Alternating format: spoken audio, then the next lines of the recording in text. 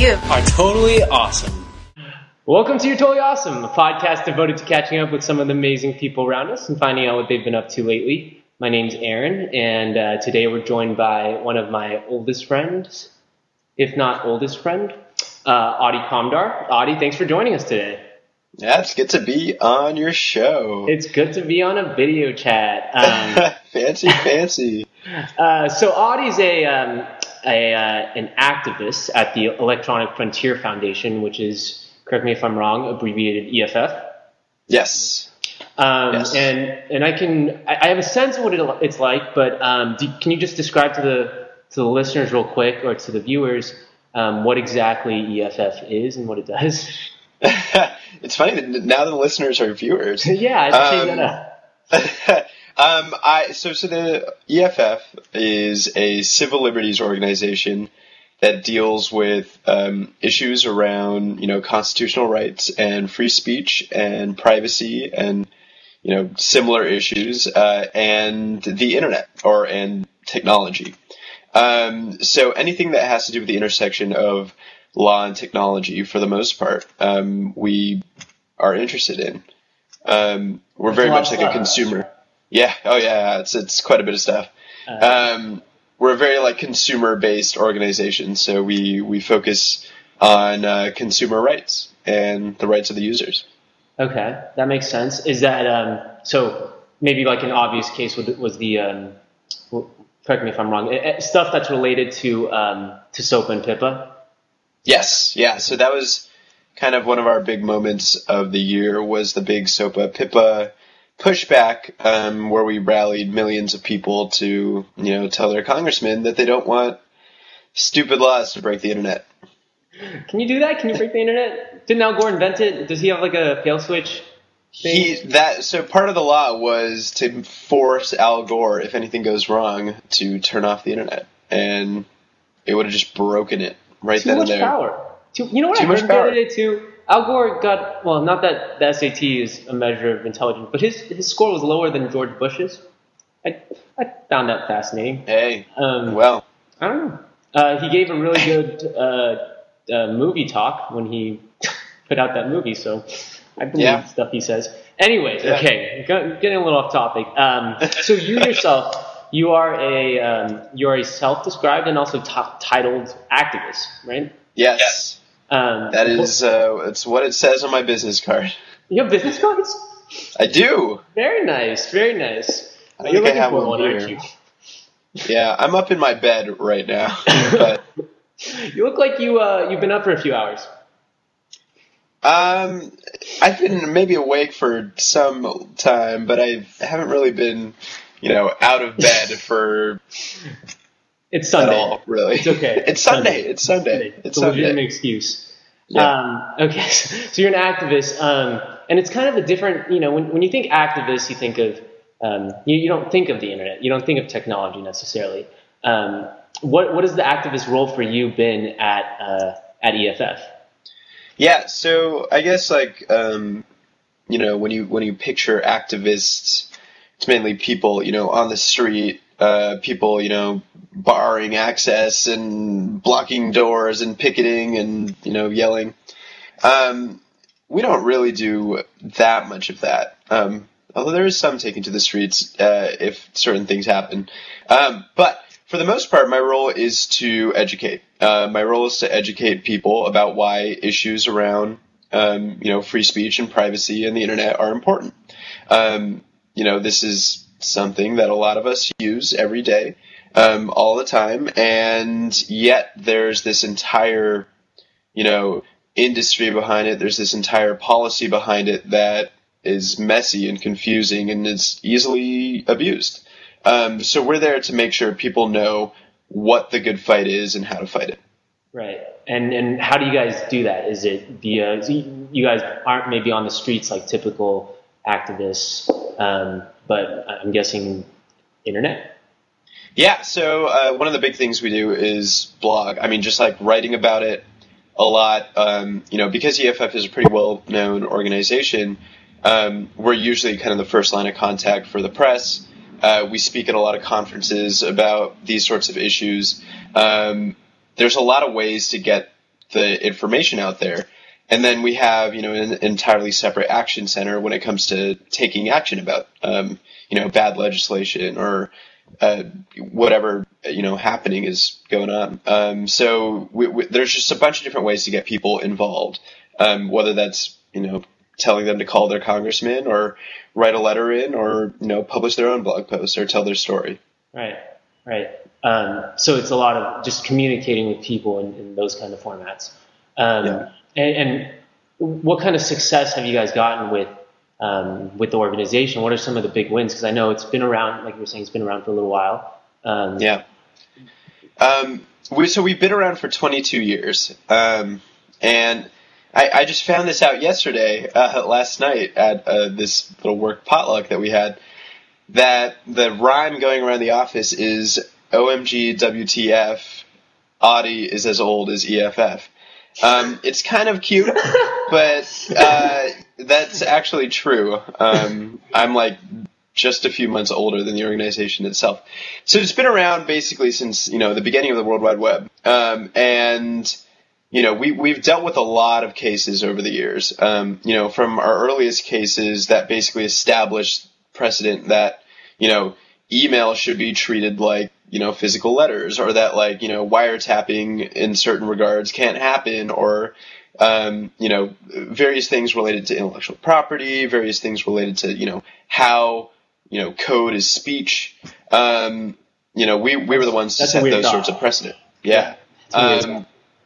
So, and then, you know, more recent stuff like the SOPA PICPA victory, or a few weeks ago, there was a cybersecurity bill that we helped kill in the Senate. So, you know, there's a bunch of things that span the years that you kill, right? That we kill. We're killers. That's really, like I said, I think it's really important because there aren't that many people that necessarily look at tech and think, I want to go work on the law side of the politics. When you think tech, you think I'm going to go work for a startup. I'm going to go work in like a Google and Apple, try to innovate and make, like, literally, you know, products. Whereas we need people like you to go protect the products they make and make it possible for them to continue to do that. Yeah, I mean, it's kind of this hidden world that, you know, thankfully with the SOPA PIPA stuff kind of got a little more mainstream, or people started, you know, realizing what the deal is. But yeah, you know, we got to fight the good fight. We just need you guys to come out of the woodworks and make you more visible, get some more activists. There you go. Well, that's why I came on this podcast. So, or vodcast, like 10 right? Of our Isn't that listeners, all 10 of them. Woo! And you already know Perfect. My mom and dad, and it's going to be your mom and dad. It's going to be great. Yeah, Hi, Miss Kamdar. She probably won't watch it. I don't know why she'd waste her time with this. Anyways. I'll send it to her. It'll be great. Perhaps. And she has an iPad, and she can mess around with that.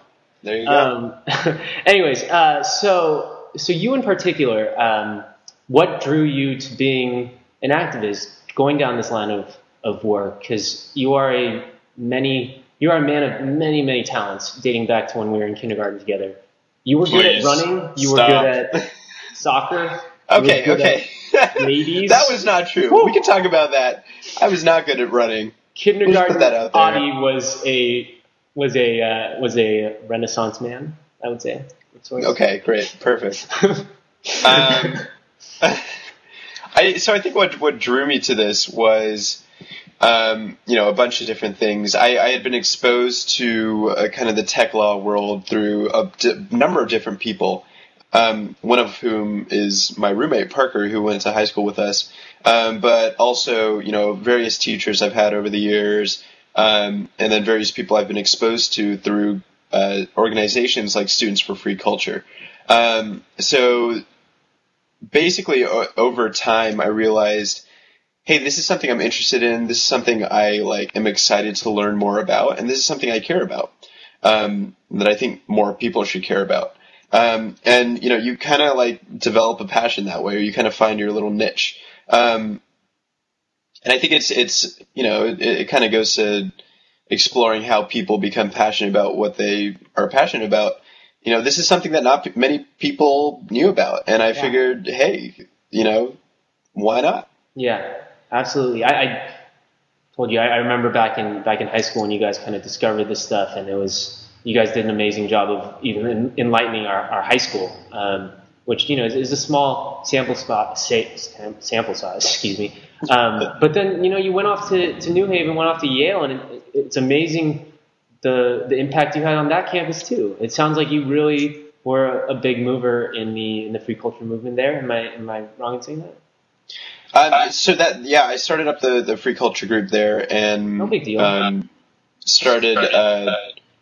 I guess I joined the board of Students for Free Culture afterwards, and most recently we actually just had the election, so I'm no longer a board member. Passed the torch along. No, I didn't run. I figured it was time to move on. You're no longer a student. That makes sense. No longer a student. It's true. I'm a student of life. Yeah. Well put. So, the tuition's a little cheaper. This is true. This is very true. Yeah, seriously. And so then you decide to go into this line of work, and it's weird to call it work, but just like activism. It's work, I promise. Oh, of course. No, stop. You know what I mean.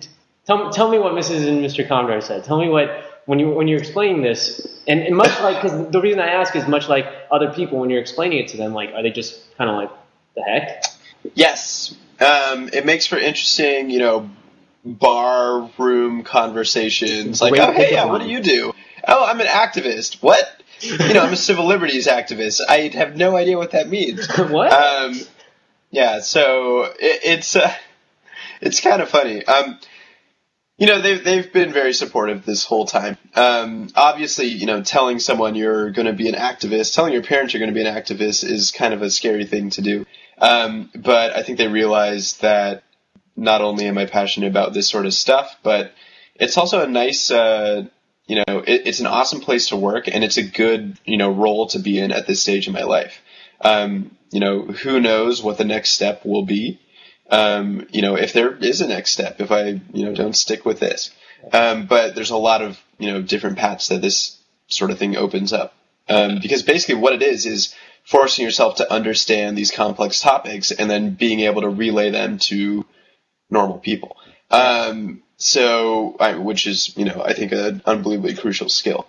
It reminds me of science writing. Like, I feel like there needs to be a lot more of those in the world, because someone needs to, dumb it down for us, I guess, to make it clear for us. Yeah. What's one project you're working on in particular right now with EFF? So one project that's taken up most of my time right now is called the Open Wireless Movement. And that should be launching, somewhat soon. But what it is a movement to get people to open up their wireless networks. So this doesn't mean necessarily, nobody password protect your wireless anymore, but it's basically we're working on technologies to make it so that people can take their wireless network, portion off a little bit of it to be free and open to the public. And that's like bandwidth throttled, and it's disconnected from the rest of your wireless, so your security is pretty safe. But what it does is it allows people to have free wireless pretty much wherever they go, or almost wherever they go. And this is something where we've seen the. Is your hot pocket ready? Yes. Perfect. You know me so well, dude. Some things never change. We've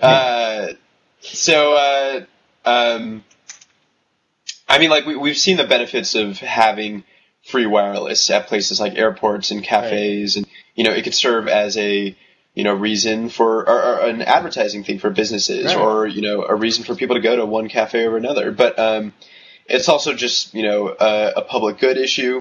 If people need to use the internet, they can use the internet, and like that may seem to be kind of silly or not necessary in the age of 3G and 4G networks, but it's also kind of a public good issue in the sense of it preserves spectrum. So it's a more efficient use of spectrum, wireless spectrum. So basically, if a bunch of people are using 3G, as you probably know if you've like been to a concert or anywhere with a lot of people, it clogs the system. And this way, you get a bunch of different nodes at a bunch of different places, and the wireless networking is much better. Right. I feel like cities should just, wasn't there talk of just like putting towers or something in that? I feel like that's something, like you said, a public good. Most public goods, or a lot of public goods, are provided by the government. Well, again, maybe that's not the best way to go given the condition of our pristine government right now, our well-oiled government. But yeah, that's a really cool project, and I think a lot of people are going to be thanking you down the road, especially students that have to get online to send something in at, like, I don't know, and they're not near internet. I think that's a great idea. I mean, like, hopefully it makes an impact. I think it's a really cool project that can be disruptive, but disruptive in the best sense. And there are a lot of like icky legal things around it that just like are archaic and don't really make sense. And people do want to open up the wireless networks. People do want to share their networks with people, and why not let them? Right. No, that makes sense. And what exactly are you guys just like informing people of those methods to do that via blog posts and emails? Yeah, so we're actually creating a site, or it's pretty much done, and we're working with what's that? I will definitely link it on the post. I got it. Great. Yep. It's openwireless.org. It's not quite live yet, but we have a splash page. But basically, we're working with a bunch of other folks. We have a huge coalition, or a growing coalition. It's not huge quite yet. But it's a bunch of people who are... Is there like a number between growing and huge? Huge and growing? Yeah. One is dynamic, while one is more, it's a static assertion. Like an ocean versus a lake, kind of. It's like it's like a shark's mouth. Let's just end with that. Yeah, it's like a shark's mouth. Got it. Full of teeth. Yes. And anyway, so we're working on not only educating people and informing people about it and like how to do it, but we're also working on the technology end of things and trying to make a way to easily, configure your router to portion off bandwidth safely. Okay. So that's a long-term project, it sounds like, but something that's in the works right now that's really, really going to make an impact on you, I think. Yeah, hopefully. Yeah, and not just the project. I mean, I think you're doing some stuff that's just incredibly impactful for. Stop it! I'm building you up here. Okay, we're going in for the landing. We're going in for the landing. So I gotta build you up here. No, but seriously, like just knowing that you just knowing you and the number of talents you have and what you could have chosen to go into, and I know you would have made an impact in any way, but I find this one to be such an important one because it's so undercovered and it's so it's just not in the press. It's not you don't get a lot of limelight on it besides this Open PIPA stuff, and I think it's going to be a lot more going down the road. But there you are, the same age as your organization, doing crazy work, giving everyone internet hopefully soon. Yeah. I mean, it's fun. It's been really cool to be, and I'm part of an awesome team who are like, everybody there is just so much smarter than me, and it's been awesome. They have to be geniuses then. I think they are. And like the awesome part about working with people like that is that you're just constantly learning and challenging yourself and asking the right questions and asking the wrong questions and but getting the right answers. Yeah, absolutely. I know, I get what you're saying. And just continue your education. It's with the cheaper tuition, like you said earlier. Yeah, I'm telling you. But anyways, thanks for joining us today, Odds. Really appreciate it. You're a trooper for helping me out with this video podcast. We're going to try this out, this new format. And stay tuned. Audie and I might do a little two-parter on the Google Samsung case that just happened. The judge ruled on that, giving Apple a lot of money. And a lot of money. Samsung A not. lot of money. A lot of cash. More cash to sit on. Exactly.